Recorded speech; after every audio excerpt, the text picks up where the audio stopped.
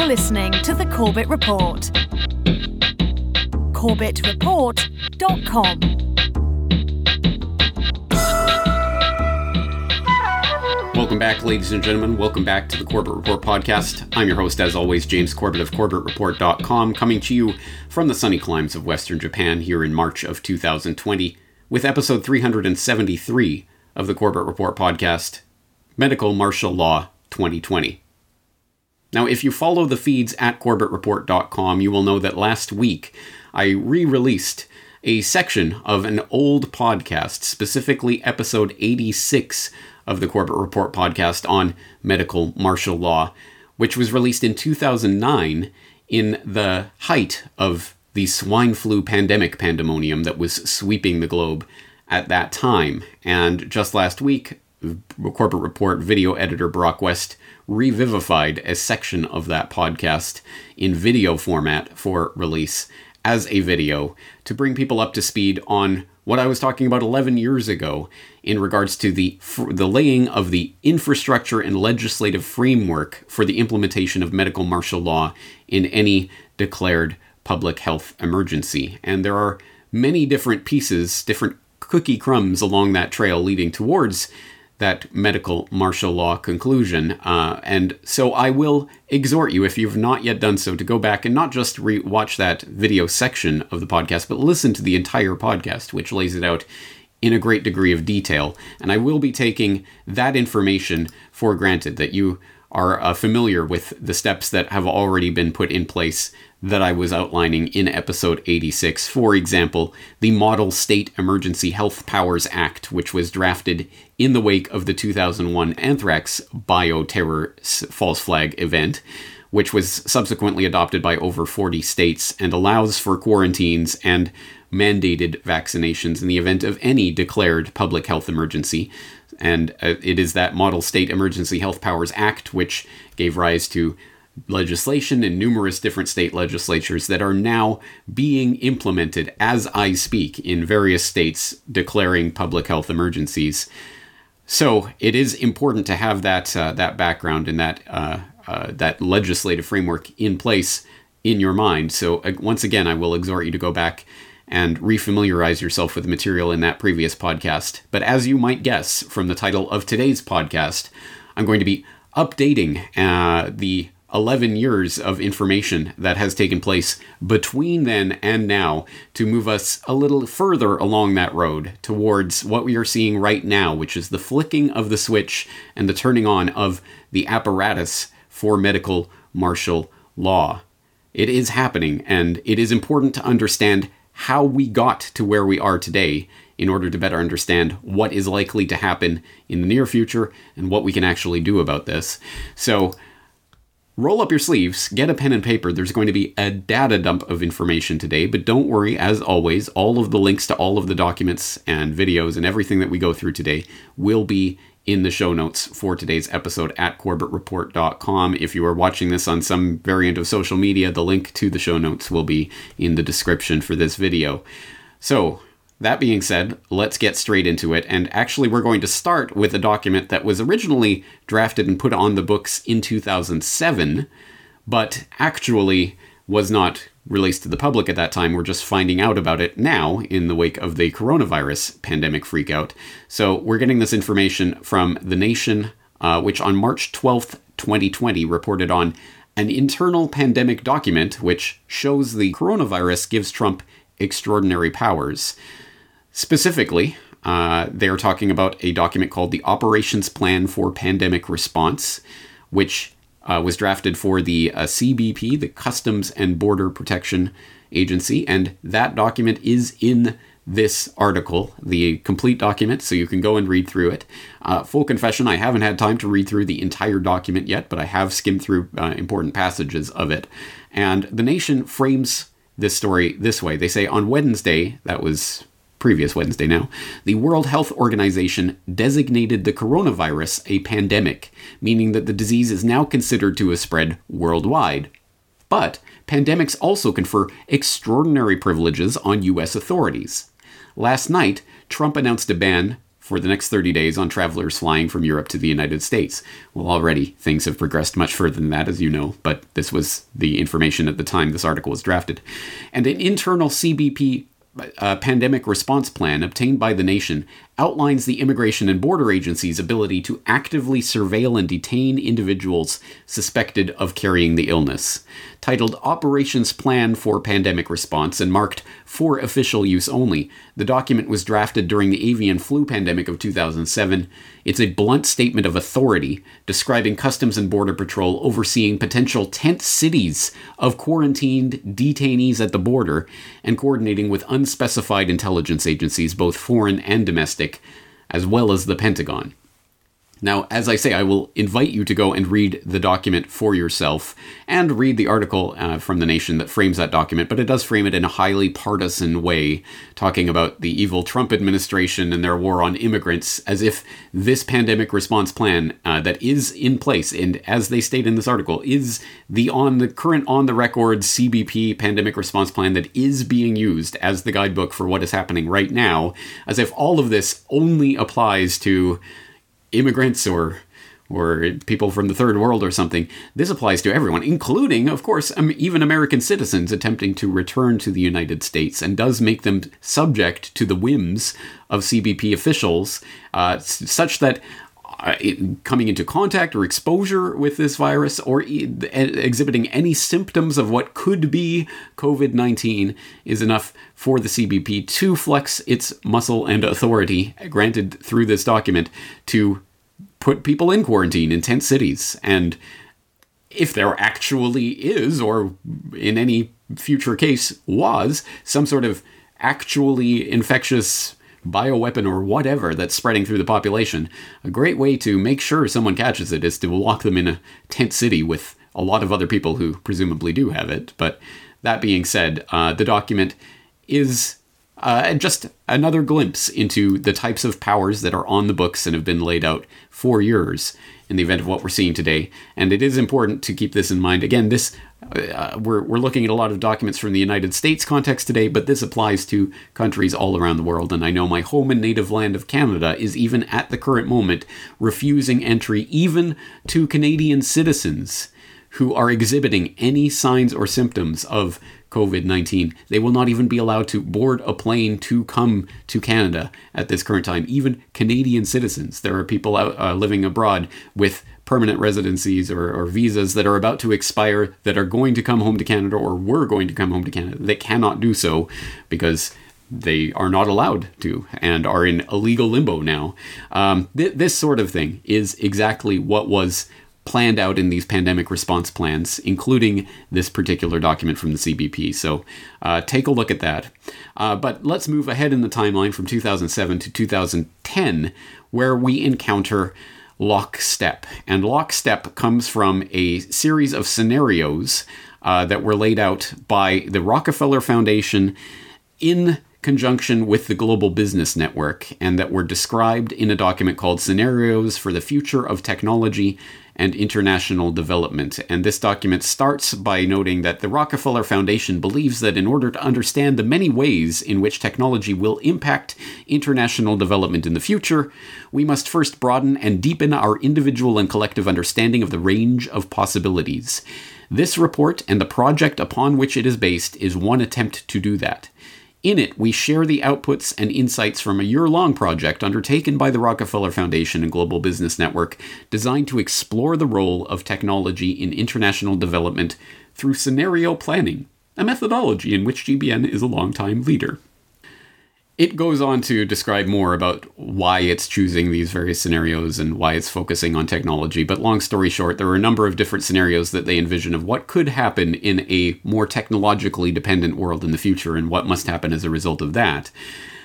And one of these scenarios that they were planning, again, on the records in 2010, was called Lockstep. And let me know if this sounds familiar to you.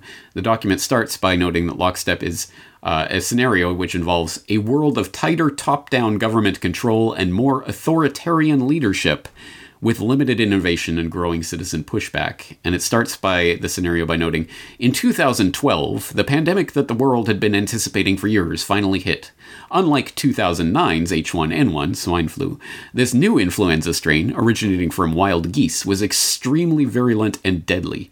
Even the most pandemic-prepared nations were quickly overwhelmed when the virus streaked around the world, infecting nearly 20% of the global population and killing 8 million in just 7 months, the majority of them healthy young adults. The pandemic also had a deadly effect on economies. International mobility of both people and goods screeched to a halt, debilitating industries like tourism and breaking global supply chains. Sounds familiar. Even locally, normally bustling shops and office buildings sat empty for months, devoid of both employees and customers. The pandemic blanketed the planet, though disproportionate numbers died in Africa, Southeast Asia, and Central America, where the virus spread like wildfire in the absence of official containment protocols. But even in developed countries, containment was a challenge. The United States' initial policy of strongly discouraging citizens from flying proved deadly in its leniency, accelerating the spread of the virus not just within the US, but across borders. However, a few countries did fare better. China in particular. The Chinese government's quick imposition and enforcement of mandatory quarantine for all citizens, as well as its instant and near hermetic sealing off of all borders, saved millions of lives, stopping the spread of the virus far earlier than in other countries, and enabling a swift post-pandemic recovery. China's government was not the only one that took extreme measures to protect its citizens from risk and exposure. During the pandemic, national leaders around the world flexed their authority and imposed airtight rules and restrictions, from the mandatory wearing of face masks to body temperature checks at the entries to communal spaces like train stations and supermarkets. Even after the pandemic faded, this more authoritarian control and oversight of citizens and their activities stuck, and even intensified.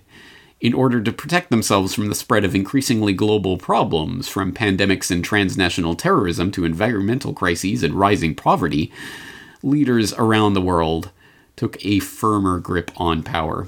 You can continue reading through this scenario and the way it played out in the scenario planner's fevered imagination, but later on, it notes in a sidebar, for example, the role of philanthropy in lockstep, talking about those wonderful philanthropic organizations, like, one would presume, the Bill and Melinda Gates Foundation, which I'm not sure was in operation in 2010. At any rate, probably wasn't as big as big an influence in pandemic response back in 2010. But anyway, that type of organization, which, as you know from previous Corbett Report episodes, is always just a virtuous a bounty of plenty descended from the heavens by these virtuous philanthropists out of complete lack of self-interest, right? No, of course not.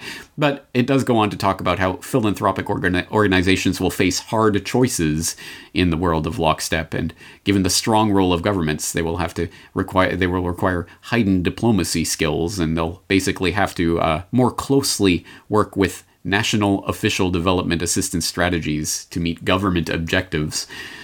But specifically in the part where they talk about technology in lockstep, they talk about some of the things that were implemented in this scenario in order to crack down on the pandemic, including scanners using advanced functional magnetic resonance imaging technology becoming the norm at airports and other public areas to detect abnormal behavior that may indicate antisocial intent, i.e., brain reading, scanning cameras and other technologies to basically read your mind and see if you're a secret terrorist. In the aftermath of pandemic scares, smarter packaging for food and beverages is applied by big companies and producers in business-to-business environment. Oh, yay. New diagnostics are developed to detect communicable diseases. Telepresence technologies respond to the demand for less expensive, lower bandwidth, sophisticated communication systems for populations whose travel is restricted. And driven by protectionism and national security concerns, nations create their own independent, regionally defined IT networks, mimicking China's firewalls, so they crack down on the internet. And then it goes into an example of a personal story from this Life in Lockstep, Manisha, living on the banks of the Ganges River. And it goes through her experience, and it's worth reading. There are some interesting insights in there, including how the national government of India saved the population during the quarantine period during the pandemic. And that experience, thought Manisha, had given the government the confidence to be strict about river usage now, several years after the pandemic. How else could they get millions of Indian citizens to completely shift their cultural practices in relationship to a holy site? Well, good question. How else would you do that other than a very traumatic situation as envisioned by the Rockefeller Foundation and Global Business Network in 2010? The Lockstep document, an important piece of this puzzle. I will put, of course, the link in the show notes, so please go and read through that for yourself. Let's move ahead in the timeline to 2013. This being pointed out recently by Dr. Rudolf Hansel in an article titled The Coronavirus and the New World Order, War is in the Air, in which Dr. Hansel writes, on the 11th of March 2020, the New Rheinische Zeitung drew attention in the article Two Corona Mosaic Stones to a publication by the German government in January 2013, the Information from the German Government Report on Risk Analysis in Civil Protection 2012. That was released on the 3rd of January 2013. In it, frightening similarities with what is currently happening can be seen, in particular by explicitly mentioning the SARS coronavirus, CoV. The scenario presented, in which the spread, course, duration, mortality, etc. are described, goes as far as to make a drastic restriction of fundamental rights necessary.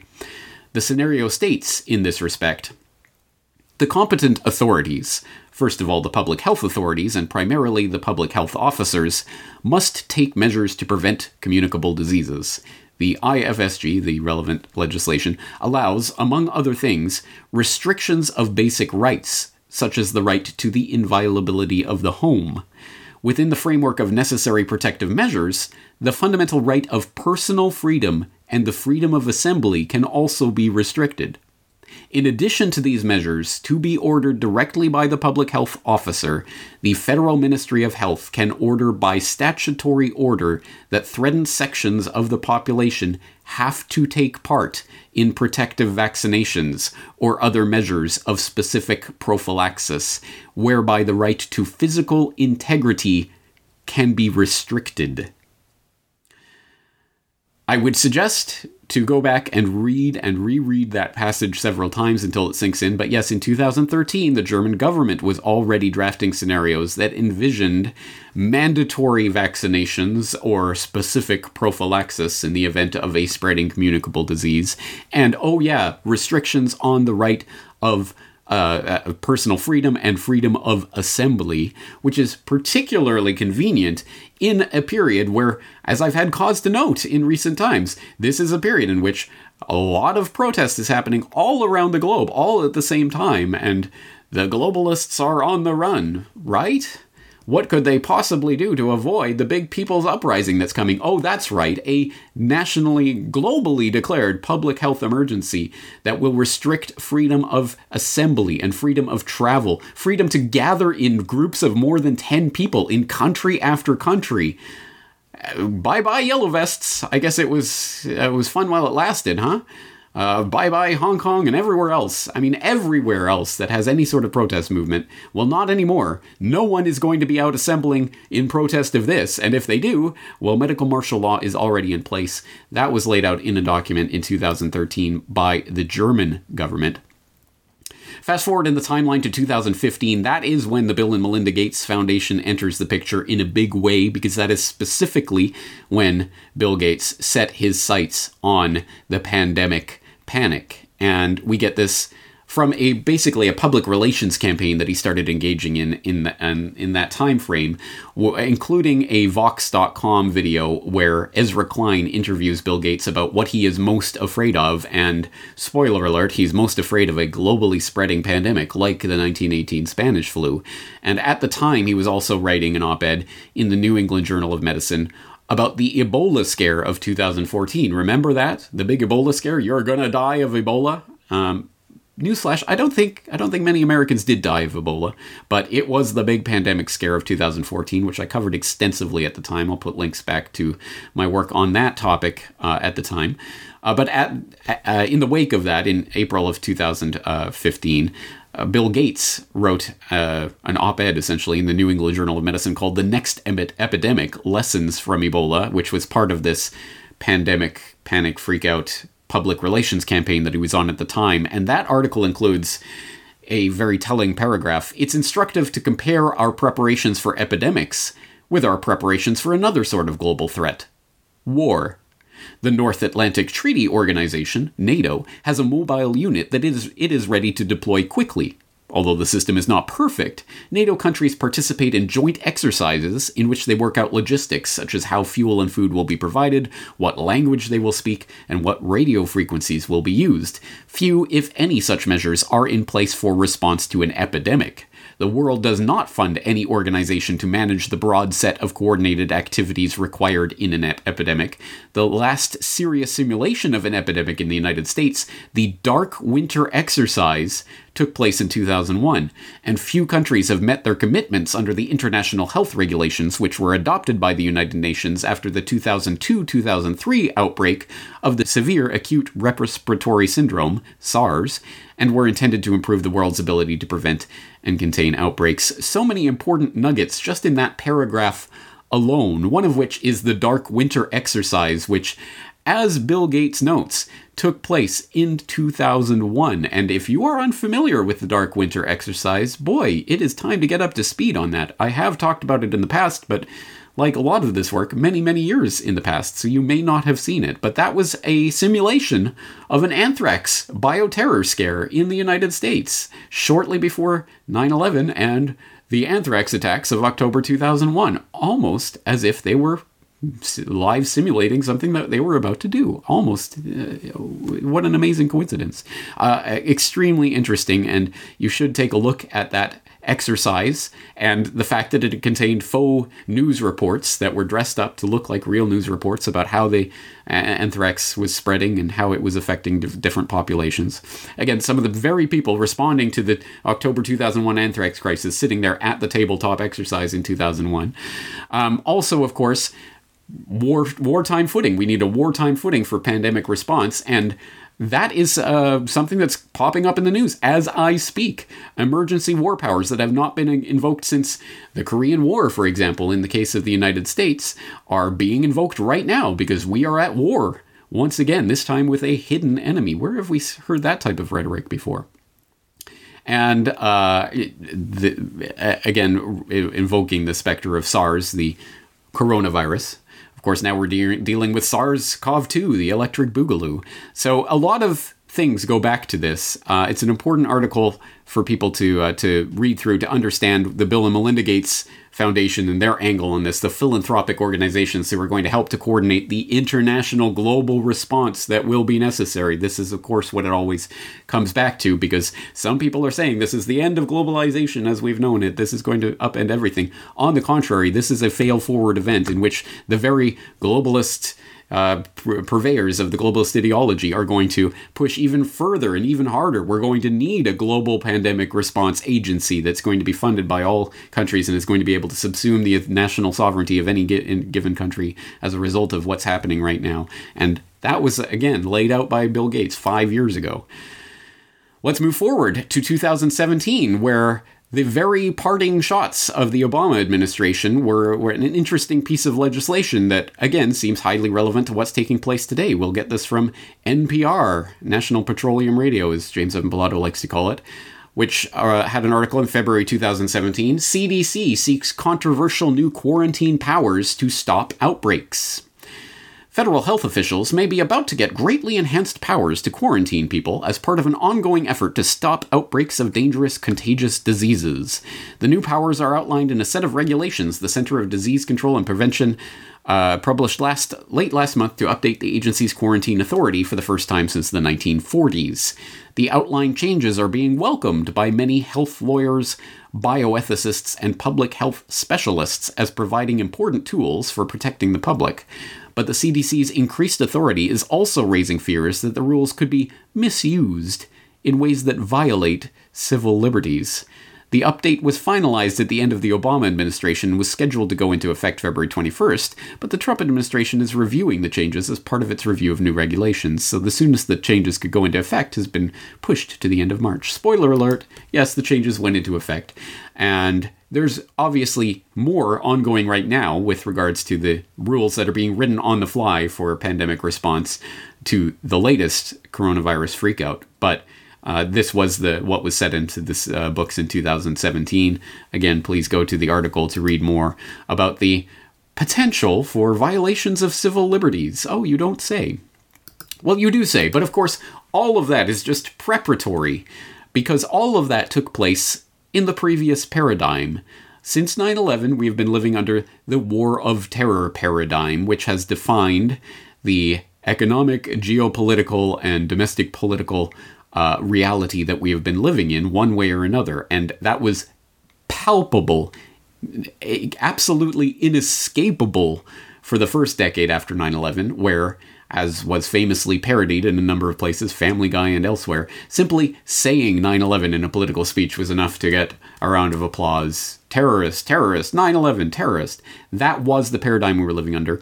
Obviously, that has frayed in recent years. It doesn't quite have the same magical power to spellbind the public as it did just a few years ago. And that paradigm is now being replaced. We are now in a new paradigm. And that paradigm did not start in March of 2020 with this current implementation of the coronavirus freakout. No, it started before the coronavirus itself started transmitting amongst the human population, at least officially, to the extent that we actually know anything about the real origins of what's happening right now. No. This started back in October of 2019, specifically October 18th, 2019. And that new paradigm was announced in New York City by the Center for Health Security in Event 201. It began in healthy-looking pigs, months, perhaps years ago. A new coronavirus spread silently within herds. Gradually, farmers started getting sick. Infected people got a respiratory illness with symptoms ranging from mild flu-like signs to severe pneumonia.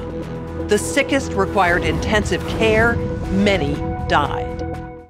The mission of the Pandemic Emergency Board is to provide recommendations to deal with the major global challenges arising in response to an unfolding pandemic. The board is comprised of highly experienced leaders from business, public health, and civil society. We're at the start of what's looking like it will be a severe pandemic. And there are problems emerging that can only be solved by global business and governments working together.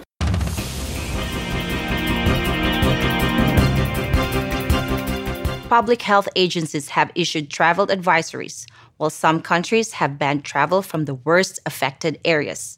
As a result, the travel sector is taking a huge hit. Travel bookings are down 45%, and many flights have been canceled. Governments need to be willing to do things that are out of their historical perspective, or for the most part, it's really a war footing that we need to be on. We shouldn't underestimate the power of entrepreneurship. We need to escalate that, whether it's through the government's helping with tax breaks or subsidies of that nature to increase manufacturing of those types of products. It can happen quickly. A Marshall-type plan, don't mean to say that exactly, but a Marshall plan that can go into effect can stimulate change very quickly. Now, as I'm sure you know, if you do follow alternative media, much has been said already about Event 201 and what was taking place there. If you're completely new to it all, I will put links into the video and to the website and to the press release and other materials that will give you a better sense of what Event 201 was and what it was attempting to do, at least officially speaking. And I will also provide links to the propaganda report, the propreport.com, which has done a special report about the Event 201 agenda, highlighting the recommendations, the call to action that was issued as a result of this tabletop exercise that was held in New York in October of 2019, involving some of the very players who are now in the front lines of this fight against the coronavirus pandemic that they themselves were simulating, exactly like Dark Winter. And that includes the heads of the US CDC and the Chinese CDC and others. The full list of participants will be linked in the show notes. But specifically in this call to action, they talk about the various things that the World Economic Forum, the Johns Hopkins Center for Health Security, and Bill and Melinda Gates Foundation jointly propose as a result of their findings playing out this coronavirus pandemic scenario in October.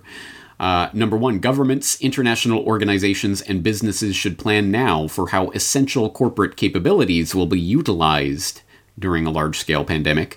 2, industry, national governments, and international organizations should work together to enhance internationally held stockpiles of medical countermeasures to enable rapid and equitable distribution during a severe pandemic. 3, countries, international organizations, and global transportation companies should work together to maintain travel and trade during severe pandemics. Travel and trade are essential to the global economy as well as to national and even local economies, and they should be maintained even in the face of a pandemic. 4, government should provide more resources and support for the development and surge manufacturing of vaccines, therapeutics, and diagnostics that will be needed during a severe pandemic. 5, global business should recognize the economic burden of pandemics and fight for stronger preparedness. 6, international organizations should prioritize reducing economic impacts of epidemics and pandemics. And 7, governments and the private sector should assign a greater priority to developing methods to combat mis- and disinformation prior to the next pandemic response. Please do go read through that full list. It's such reasonable things that, in light of what has happened since October 2019, it's absolutely amazing that they were able to foresee what was coming. And look, they had this perfectly amazing list of responses already waiting for something like this to come along so that they could shake their paper in the face of these world leaders and say, look, we told you so. Now we have the plan for exactly what you should do about this, including, as point number 7 in that call to action makes very explicit, the crackdown on what is deemed to be mis- and disinformation by the authoritative sources in the fact-checking world, no doubt, about the pandemic outbreak. And what are we seeing right now? As I just went over with James Evan Pilato in New World Next Week, all of the big tech companies are now actively coordinating and collaborating with the US government in order to crack down on coronavirus misinformation, which, oh, by the way, as a bug, Facebook just accidentally basically censored and blocked and removed every single article and post on coronavirus recently. But that was just a bug, folks. Don't worry, they're ironing out the wrinkles in that system, and it will all be better soon once they have the right censorship things dialed in properly. And of course, the WHO director did come out and say that what we're dealing with is not just a pandemic, it's an infodemic. So this has already been seeded into the popular imagination, and it was already sitting there waiting to be enacted by the Event 201 crew, who are the very ones coordinating the response to the real-life version of what they simulated. And just as a little extra nugget, because you cannot make this stuff up, one of the toys that they gave away at Event 201 to the people attending that event were plushies, coronavirus microbe plushies that were given away to all of the participants. Oh, isn't that so cute? They had little coronavirus plushies that they got to take home with them as a little souvenir, a little memento of the dawning of the new age of coronavirus-led microbial terror. But don't worry, the good folks at PolitiFact have come along and deemed it mostly false that Event 201 gave out stuffed souvenir coronavirus toys, because as they go on to note, well, yes, they did actually give out stuffed toys that really are meant to be coronavirus microbes, but context is everything, and they weren't actually predicting the novel coronavirus that they were talking about simulating in that simulation. Again, all of these fact checkers are parodies of themselves, but this is the framework that has been decided upon for censoring information on the internet from here on forward. So if you're hearing my voice, consider yourself lucky that you have found it at all, and who knows how long this type of message will be allowed to be spread on the internet via any sort of major platform. But as I say, Event 201, October 2019 really was the marking of the new era that we have stumbled into one way or another. And that era is now coming to fruition. And there are many different aspects of what's going on right now, and the very many different power grabs that are being taken by authoritarian structures all around the world. Just as after 9/11, every authoritarian in the world was happy to see that event occur, in the sense that it gave them carte blanche to call all of their enemies terrorists and launch a war upon them. Well, now the authoritarian structures around the world are benefiting from the massive power grab that is taking place right under our nose. And there are many different aspects to this, including the incredible steps that have just taken place just in the past few hours. As I'm recording this podcast, Trump taps emergency powers as virus relief plan proceeds, in which we are learning that a 70-year-old wartime piece of legislation known as the Defense Production Act is being put into place to essentially nationalize certain industries and services at the behest of the government to create medical relief supplies. Well, isn't this great? We can nationalize industry and make sure that it all works and functions in the way that we need in order to save lives, of course. That's what it's always about. Well, we will get more into the economic and other aspects of what's going on in future editions of this podcast, but today we're focusing specifically on the invocation of martial law and martial law type powers on the back of what is happening right now. And you don't have to go very far to see that that is exactly what is happening, even as I speak. Now, the epicenter of this outbreak, the city of Wuhan, has just handed over the first of 2 temporary hospitals to the Chinese military medical teams. In response to the worsening situation and ahead of an anticipated nationwide curfew, the IDF entered its highest state of alert, which practically means the Israeli military's emergency preparedness for war. The president of the region of Lombardy has said that he wants the military to be called in to enforce the lockdown, calling on people to stay at home. This is really the mantra that they're leading out to the public at large. This morning, emergency measures in New York. The state's governor deploying the National Guard to New Rochelle, a suburb of New York City, in an effort to contain a coronavirus outbreak there. Residents within a 1-mile radius required to stay within the area for a 2-week period. It is a dramatic action, but it is the largest cluster in the country, and this is literally a matter of life and death. Anybody can look at a map, and basically New Rochelle is a point where if you have the military, you can deploy them within 15 miles of each choke point. And then the city and Long Island are both landlocked. I am faced with the podcaster's dilemma of sitting here in March 2020 in the midst of an ongoing and unfolding story, the end of which I obviously do not know and cannot present to you. I can only present to you the slices of information that I have at my disposal as I'm recording this, which will undoubtedly already be out of date by the time you're listening to this, even if you listen to it as soon as I release it, let alone days, weeks, months, or years after the fact. So I can only give you a slice of the information that is at hand right now, but I can tell you that martial law and the specter of martial law is very much in the air in the United States and elsewhere, reflected in any number of stories that are trending on the news pages right now, the mainstream news pages, about what is martial law and is martial law coming to America. For example, we can get this from Fox Business. What is martial law?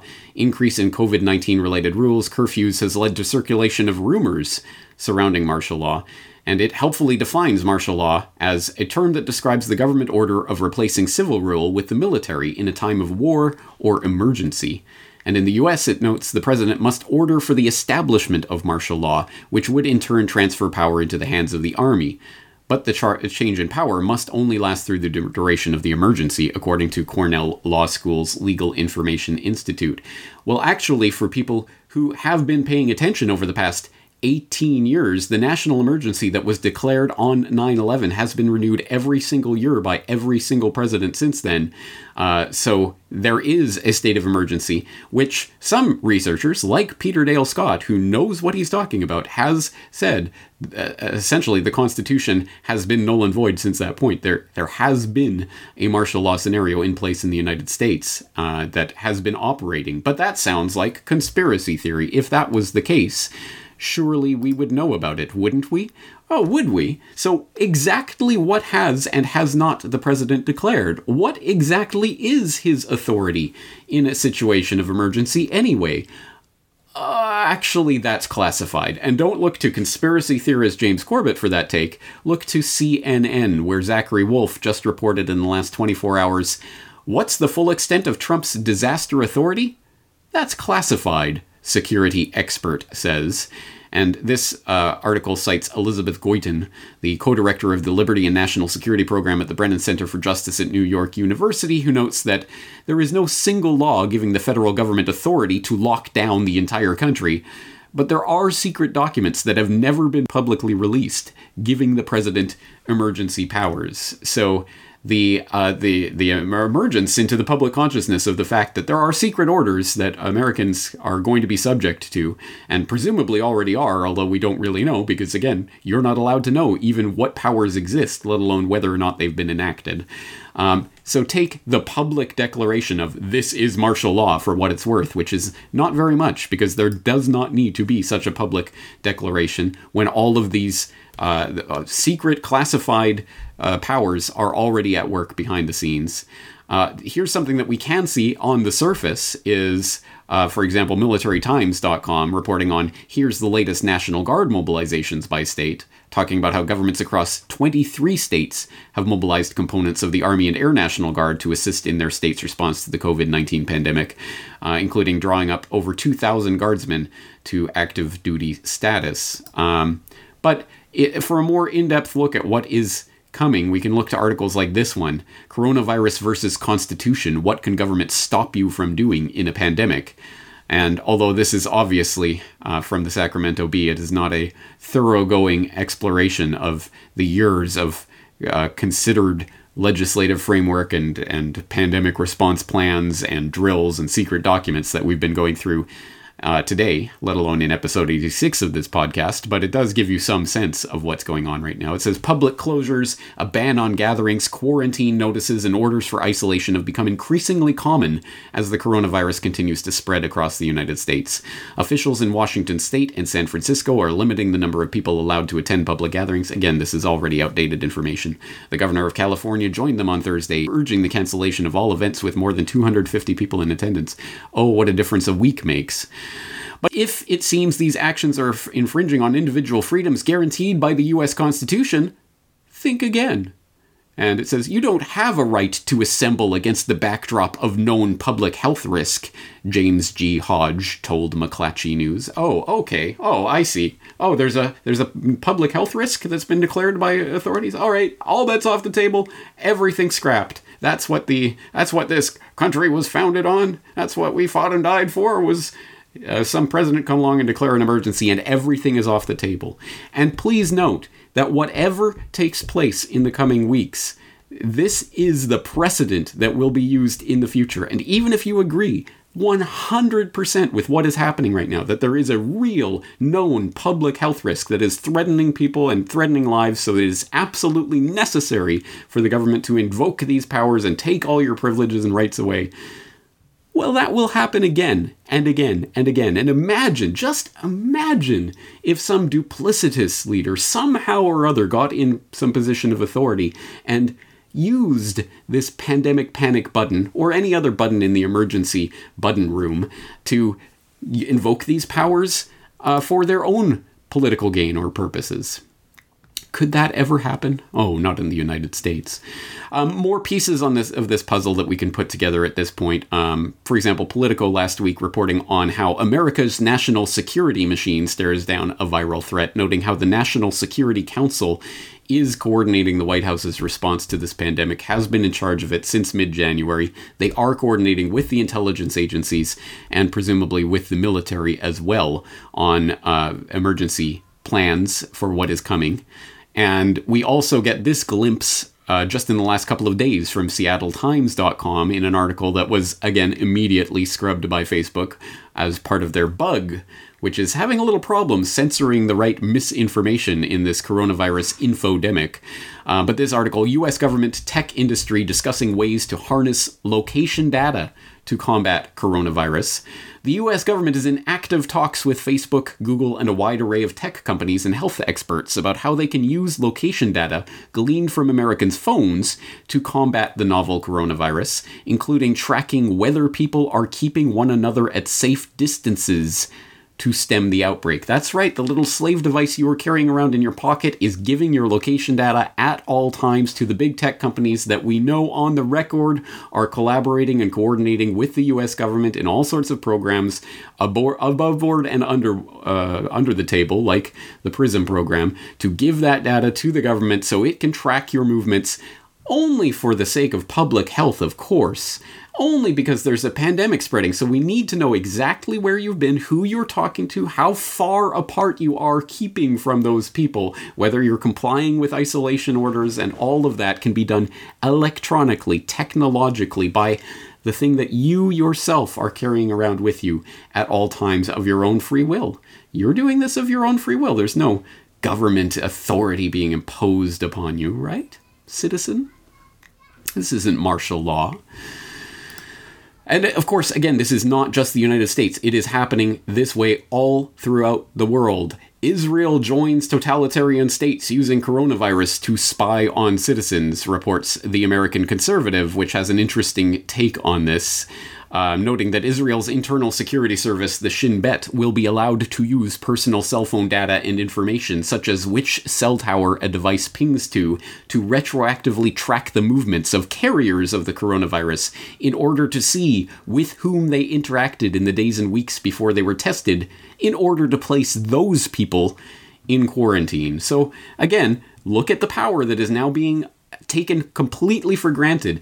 Simply having been in the vicinity, or having one of your devices been in the vicinity of a device of someone who has then been declared by a faulty test that we know is not worth the paper that it's written on, to have been a carrier of this virus, you can then be quarantined.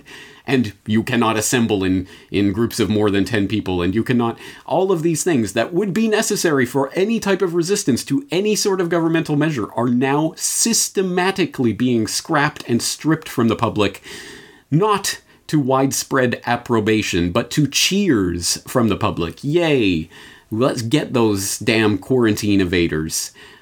He was called a terrorist, so he must be a bad guy. He was called a quarantine evader, so he must be a bad guy. If anyone fails to see how this power could possibly be abused, it blows my mind that the leaders of the valiant resistance, the Democrats, who absolutely despise Trump, everything he stands for, wants to give him the power to declare anyone he wants a potential carrier of coronavirus and thus subject to indefinite detention at the hands of the military if need be. Absolutely crazy, and it's playing out in Israel as well. But of course, the American Conservative frames this as Israel joining Iran and China in focusing on the powerful intelligence gathering tools that the state uses on its own citizens. But it's interesting, this report from Barbara Boland, written shortly before she saw the report from the Seattle Times admitting the US government is doing the exact same thing as well. So it's not just Iran and China and Israel, it's every country in the world that can do so, presumably, is looking into this right now. More pieces along the trail, for example, in Britain. We get from news.sky.com, coronavirus. Thousands of armed forces staff could be put on standby over COVID-19 spread. More than 10,000 British soldiers, sailors, and airmen could be put on standby in the coming weeks as the coronavirus crisis worsens. Officials have been drawing up plans for weeks and are now ready to submit proposals to the Prime Minister. The plans, codenamed Operation Broadshare, according to Army sources, were originally due a few weeks ago, but have been delayed so they can be altered to reflect the rapid spread of the virus. So yes, the military is being prepared for its role in helping out with this disaster response. And here comes Canada as well, my home and native land, which it has been trending in the news recently about the Emergencies Act, previously known as the War Measures Act, which received royal assent in 1988 and was created to provide a legal framework for power to be temporarily consolidated with the Prime Minister and Cabinet to issue executive orders during national emergencies like COVID-19. And it has only ever been invoked 3 times in Canada during the First and Second World Wars, as well as during the October Crisis of 1970, when members of the Front de Libération du Québec abducted then provincial Deputy Premier Pierre Laporte and British diplomat James Cross. And of course, there's always that infamous clip of Pierre Elliott Trudeau, the presumed father of the current Canadian Prime Minister, saying, "How far will you take this? Oh, just watch me," invoking the Emergencies Act and martial law in Canada in 1970. Well, now we have the sun invoking that specter here in 2020 to combat a very different threat, but one that nonetheless is threatening to shake the foundations of our entire planet, etc. This report coming from Global News, Coronavirus, how the Emergencies Act could help Canada's struggling economy. But it's not just the Emergencies Act. As previous Corbett Report guest, Dan Dix at pressfortruth.ca has pointed out, there's another act that may come into play in this crisis, the Quarantine Act. At any cost? How far would you go with that? How far would you extend that? Just watch me. At reducing civil liberties? To that extent? To what extent? Well, if you extend this and you say, okay, you're going to do anything to protect them, this include wiretapping, reducing other civil liberties in some ways? Yes, I think the society must take every means at its disposal to defend itself against the emergence of a parallel power which defies the elected power in this country. And I think that goes to any distance. So long as there's a power in here which is challenging the elected representative of the people, I think that power must be stopped. And I think it's only, I repeat, weak-kneed, bleeding hearts who are afraid to take these measures. Weak-kneed, bleeding hearts who are afraid to take these measures. That, ladies and gentlemen, is Pierre Elliott Trudeau, the father of Justin Trudeau, who back in the 70s had just enacted the War Measures Act, which is now known as the Emergencies Act. Here it is, folks, and right now, today, it just so happens to be trending on Twitter. We see Emergency Measures Act and Emergencies Act now trending on Twitter because just today, Trudeau announced they may now have new emergency measures under consideration. So this has a lot of people talking about what he potentially means when it comes to enacting this act, which is why it's trending on Twitter. But today I want to bring to your attention another act that I think is of the utmost importance that's largely going under the radar and completely missed by everyone. This is what should be trending here instead of Emergencies Act is this one, ladies and gentlemen, the Quarantine Act, which achieved royal descent back in 2005 following the SARS outbreak. And this is the one that would give the Canadian government the ability to enact all-out martial law and to completely obliterate the rights of Canadian citizens. So in this video, we're going to be taking a close look at just what kind of things the Quarantine Act is going to give the Canadian government the ability to do to you and me under this COVID-19 pandemic.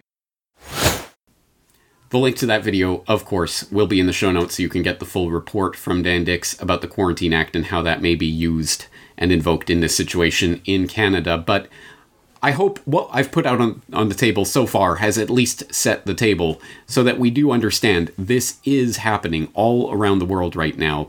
Military responses of various sorts, the type of martial law response is being readied in country after country after country. And it will look different in different countries and it will be implemented differently in different countries, but it is on the table and it is being readied now. And it is important to understand that what is about to happen is essentially a PR campaign for martial law. It is the softening of the public to the idea of martial law, because the most likely scenario for the unfolding of this martial law crackdown will not be army officers with guns pointed in your faces shooting people's heads off in plain sight.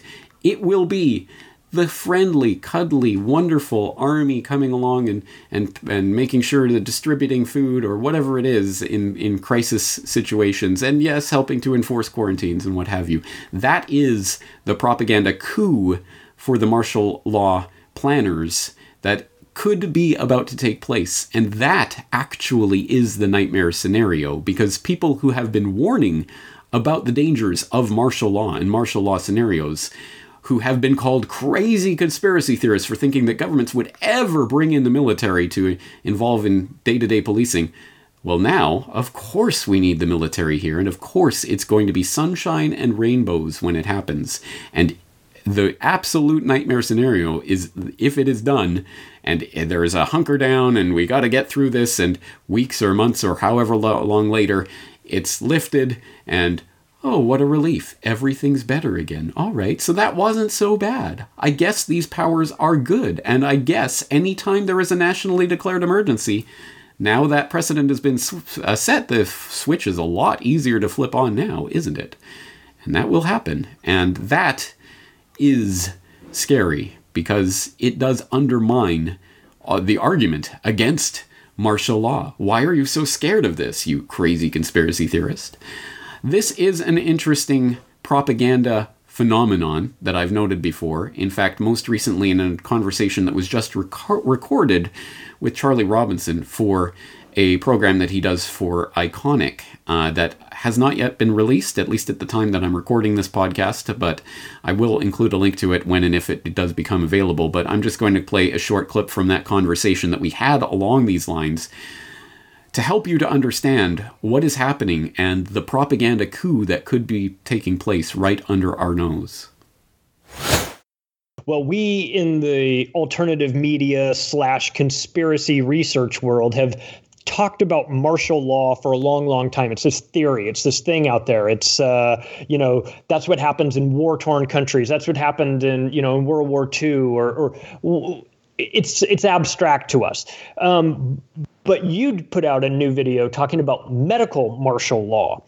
And it struck me that might be the most realistic form of martial law, because in order for overt martial law to take hold, you think of people, troops on the streets with guns telling you have to stay inside your house. But as we know, the best form of censorship is self-censorship. So the best form of martial law is self-martial law, where you quarantine yourself. And it seems that the medical component to this is, if you were an evil genius sitting in your bat cave, trying to think of some way to control the population, you'd say, well, I'd want them to control themselves.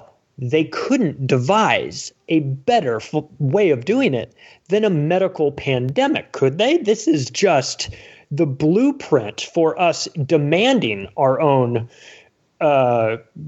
self-isolation. Is it not? Exactly right. And it's almost like they did engineer this. Oh, well, what a crazy thought that would be, you conspiracy theorist. Put my tinfoil hat on. Yeah, exactly. Well, I have no definitive proof on that one way or another. It seems quite likely to me that assuming this is really spreading and this really is a thing, which even that has question marks over it, but assuming it is, it would seem most likely to me that this is some sort of engineered virus of some sort that may have escaped by accident. It may have been unleashed on purpose. Again, I don't know, and I'm not going to speculate on speculation. But certainly, it is almost like this is a dream scenario for any would-be authoritarian that wants to flex the martial law muscle, because exactly as you said, this is kind of the nightmare scenario for people who are still concerned about what has still remained of civil liberties in our age. Even saying that seems almost, what are you talking about? That was so pre-9/11. Well, this is the new 9/11, and they're going to take even more away from what people have, the liberties that people have enjoyed hitherto. And precisely because it is coming on the back of this concern that is being, as I say, psychologically driven into the public to make them demand, to clamor for their own enslavement to a certain extent. And this is a phenomenon that I've noted before on the podcast. In fact, you say this is a new video that I've released about medical martial law. It is a new video, but it is actually the audio of a podcast that I did 11 years ago during the swine flu hype of 2009. Remember that? Yeah, I do. Oh, yeah. Yeah. And I was noting at that time that even then, for several years up to that point, they'd been preparing various legislative proposals and things for instituting medical martial law in the event of some sort of medical scenario, like the Public State Health Emergency Act, whatever the exact name of that is. But the model law that they drafted in the wake of 9/11 during the anthrax scare, that then they started passing in state legislature after state legislature all around the U.S.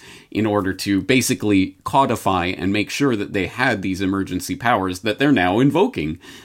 These things can take decades. Sometimes it'll be the infrastructure, the legislative framework will be laid decades in advance.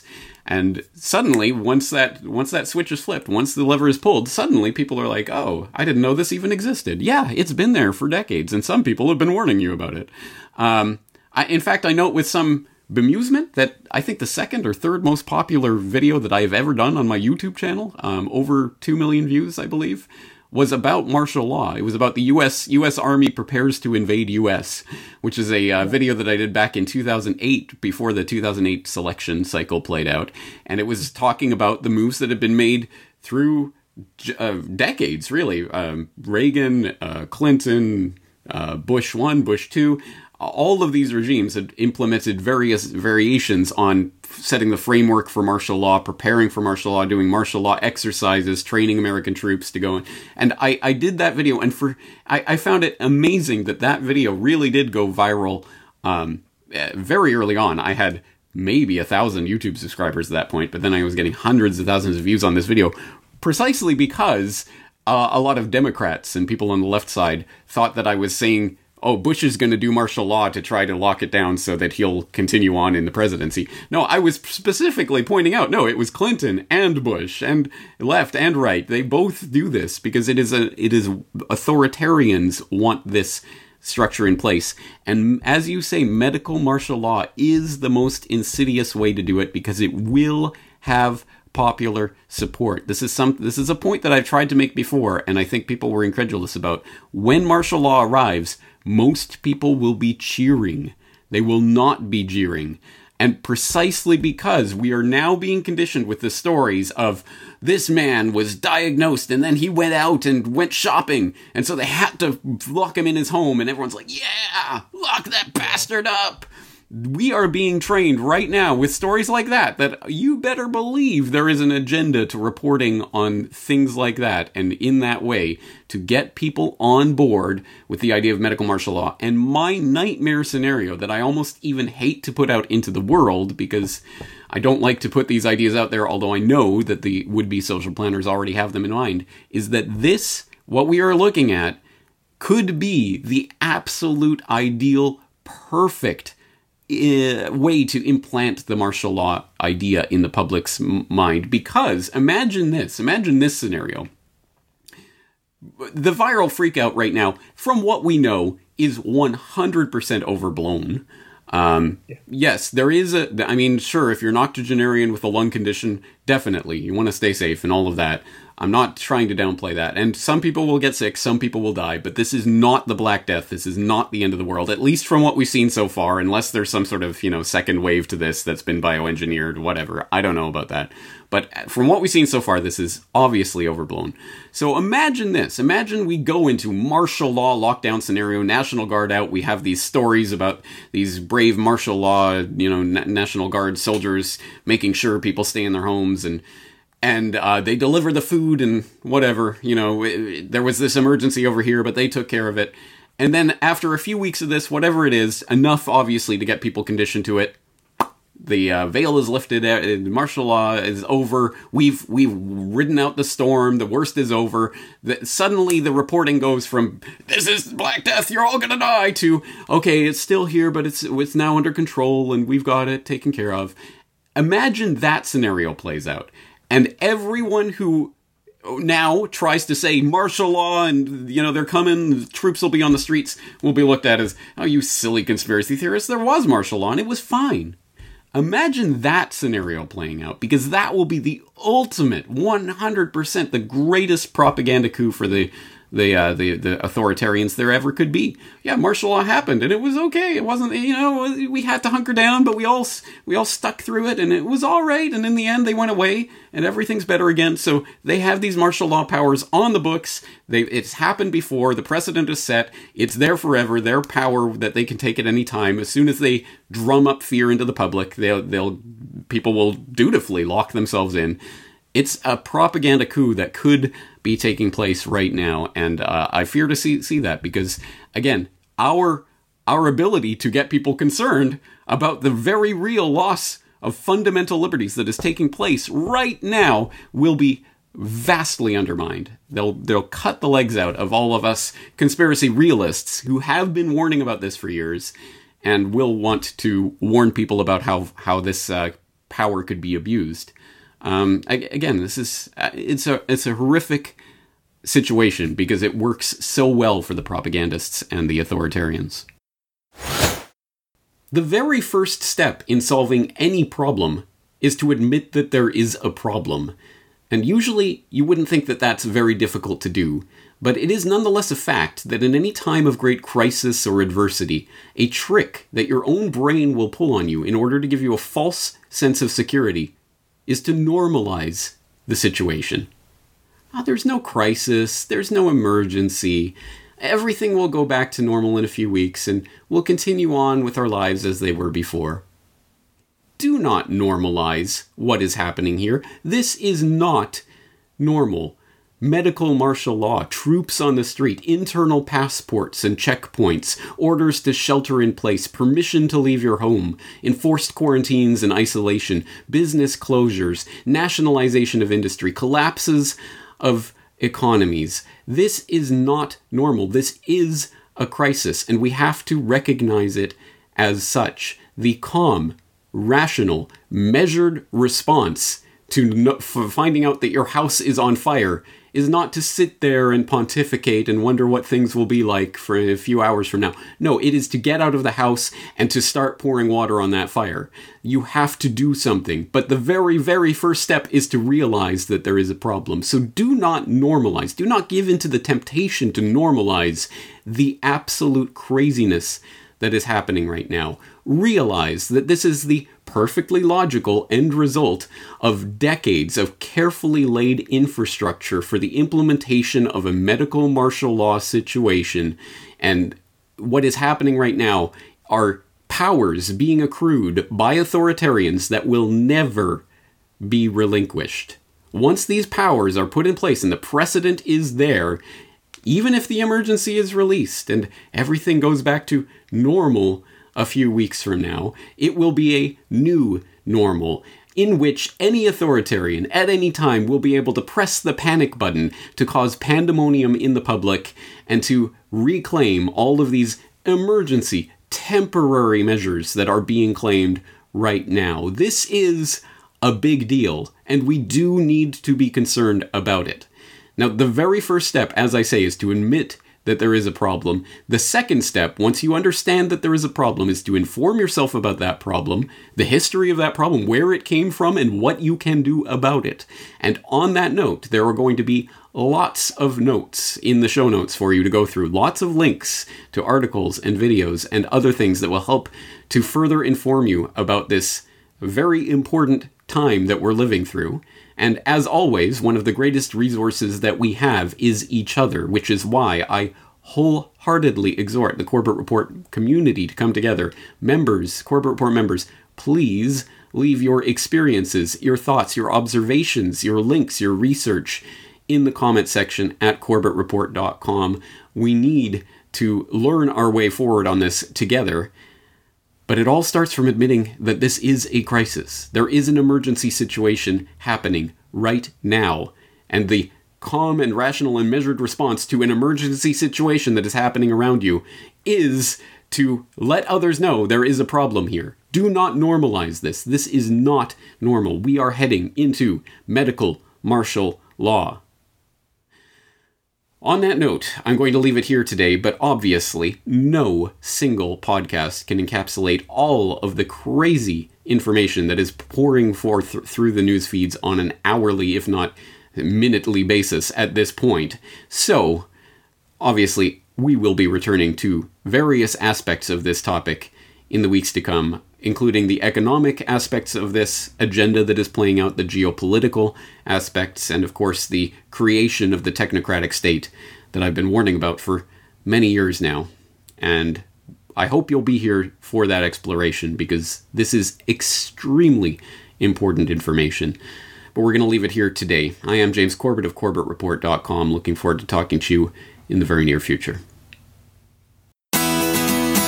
The Corbett Report is brought to you by the Corbett Report subscriber, a weekly newsletter featuring James Corbett's International Forecaster editorial, recommended reading and viewing, discounts on Corbett Report DVDs, and once a month, a subscriber-only video.